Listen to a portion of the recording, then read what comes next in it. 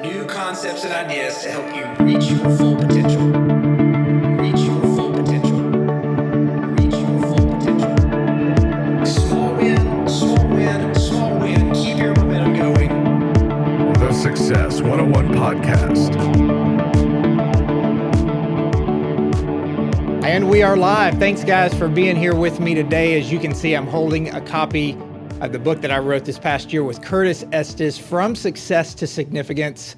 You guys have asked me many times to do a book review or a breakdown of these chapters, and I'm finally found the time and resources here to be able to do this. And again, I can't stress it enough. I'd encourage all of you to get this book. This was intentionally done with a lot of my story, Curtis's story, and a lot of ideas.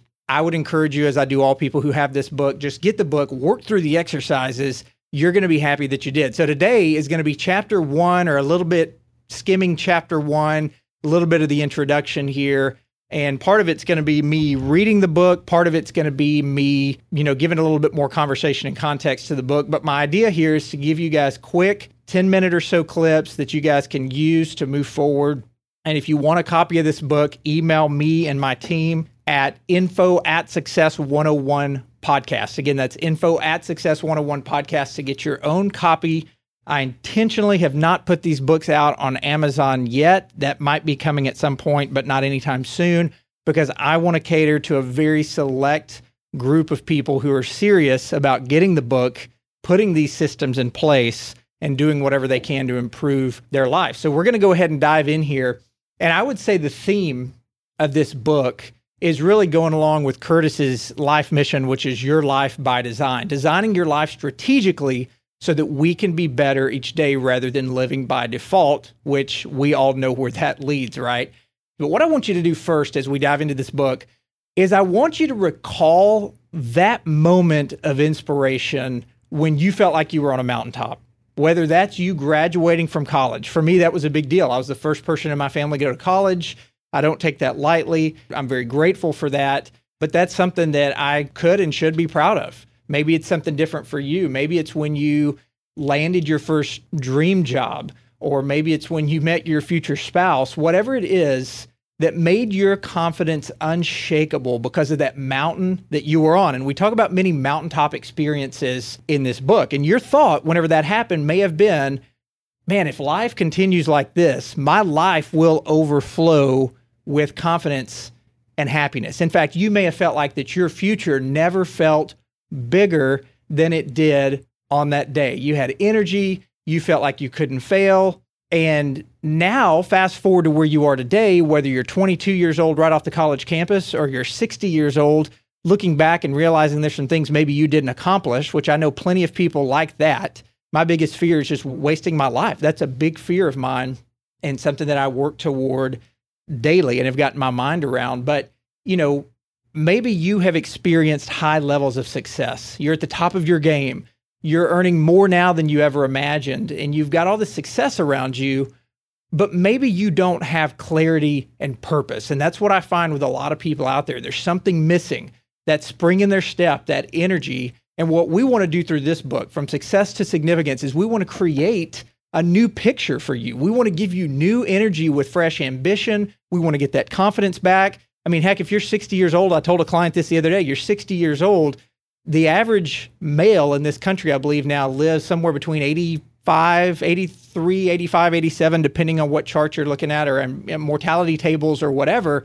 There's still a lot of years left to make sure that you're accomplishing the things that you want to accomplish, okay? So we want to rekindle that fire, and our hope is that this book does that for you. And one of the first things that we do in chapter 1 is lay out an ideal life worksheet. That's where you grab a pen and a piece of paper, you take as much time as necessary, and you describe your ideal life. You don't do a 5-year vision, even though you could, and we talk about that later in the book with things like the highlight reel, pulling up memories from the past and things you want to recreate. We talk about your legacy statement, all of those things, but this is just taking a pen and a piece of paper, and you may want to answer a few questions in this exercise. You might want to answer questions such as, what does success look like? Your why has likely changed. I'll talk about that just in a moment.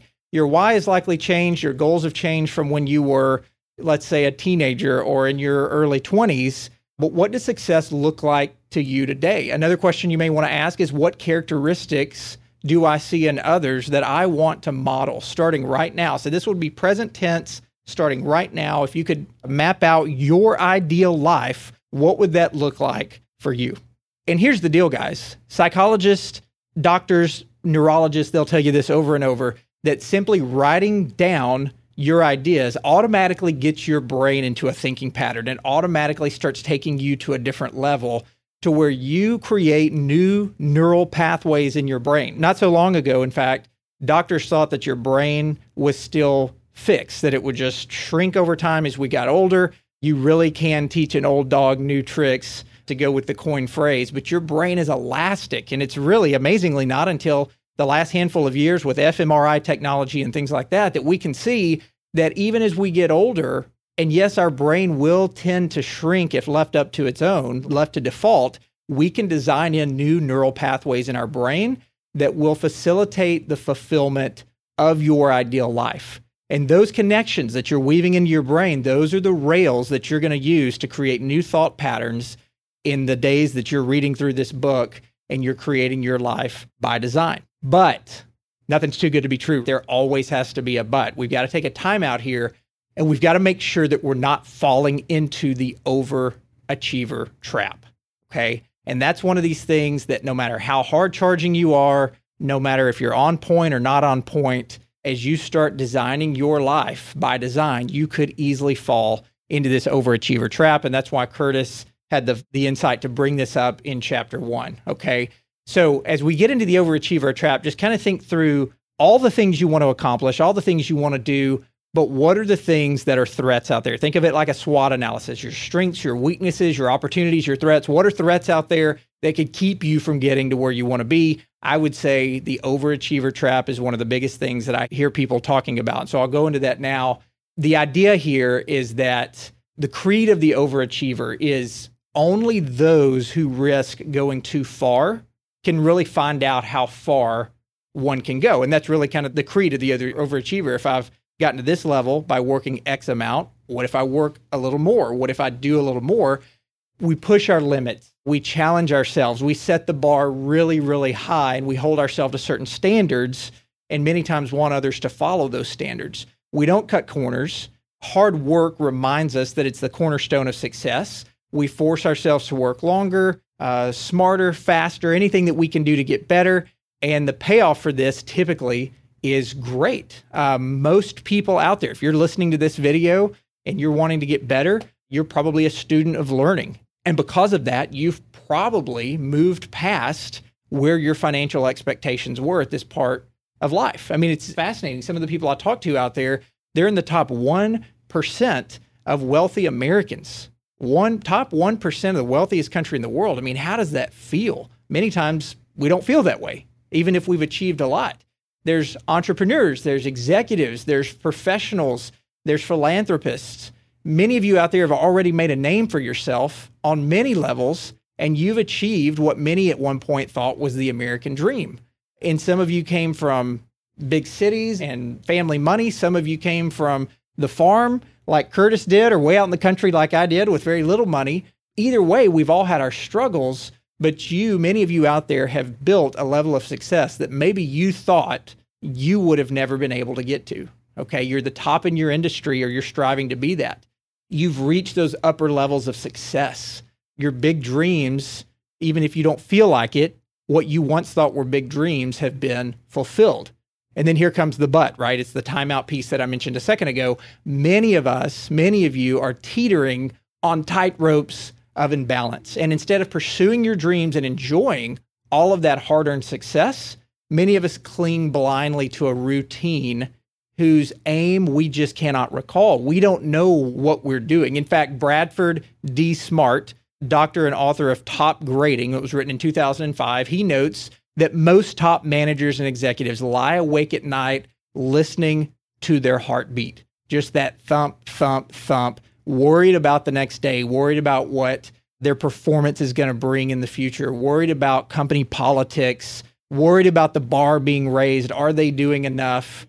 And not only do we lose sleep by that, many of you could miss out on your children's birthdays, family trips turn into work as you lug your computers and laptops along with you, and you're on the cell phone more than you're actually being able to chill out on vacations.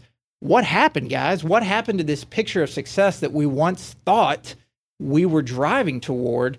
And it really does come down to the overachiever trap. Why have many of us out there who have reached remarkable professional success, why are we so guilty of losing sight of that 3-letter question, which is why? What is our why? And why are we working so hard? We all have different whys today, as I mentioned earlier, than we did maybe in our early 20s. But I'll tell you this, money is not the answer. We talk about that a lot in the book. Money is not the answer. Many of us, as I mentioned, have surpassed a certain measure, maybe 2 or 3 measures of financial security that we thought we needed. So why do we place so much emphasis on the one area of life that we are no longer needy? And the reason is this, guys. Most high achievers are initially driven by a financial goal. Once they reach that goal, however, they fail to define a new why. Early on in my career, I knew I wanted to meet certain goals. Many of you have heard me talk about this. I wanted to push past certain levels of success. But once I hit those levels, I didn't know how to celebrate. I hit the level and went, hey, maybe that wasn't as hard as I thought it was. Maybe it's this new thing that I'm striving toward here, and working longer hours, being more competitive, really wasn't keeping up with the original goal that I had set out to accomplish, and then understanding that I have to celebrate that goal. Okay, if we now have moved past the urgency of that need, many of us, for money out there, and money is not a motivating factor. I hear my clients say this all the time, Jared, money doesn't motivate me. They're looking for more purpose. They're looking for more why, but yet they're still going out trying to push this bar forward. They're burning out day in and day out. I know for me, I now have a wife and I have kids and I have other things that are going on. Why do I come and try to muscle it through at the office so many times and achieve something that's maybe much different than what I'd set out to do in the beginning? And it's because of our society put such a value on the pursuit of money and material things. And look, having material things is not a bad thing. If there's something you want and that's going to motivate you, making money may not motivate you, but the ends to that making money and what you can do with that may be exactly what motivates you. Okay, so this is just a quick introduction to the first chapter of our book. We go a little further into the overachiever trap. I'm not going to give away all of the tips and ideas that are in the book here in these quick segments, but the thing that I do want to leave you with here, and that is just some of the things that you're going to learn in this book. First, you guys are going to develop clarity about your dreams and building a bigger vision. Okay, so it's a big topic we talk about is your vision and how you're building your vision for your future in a value-based process that basically will help you rise up because it has so much more meaning to it and will keep you fueled toward where you're going. Once your vision is established, you're going to create a specific and actionable strategy. So there has to be a vision there. Then we have to know a strategy to get toward that vision, and that's going to allow those ideas and actions to come to fruition.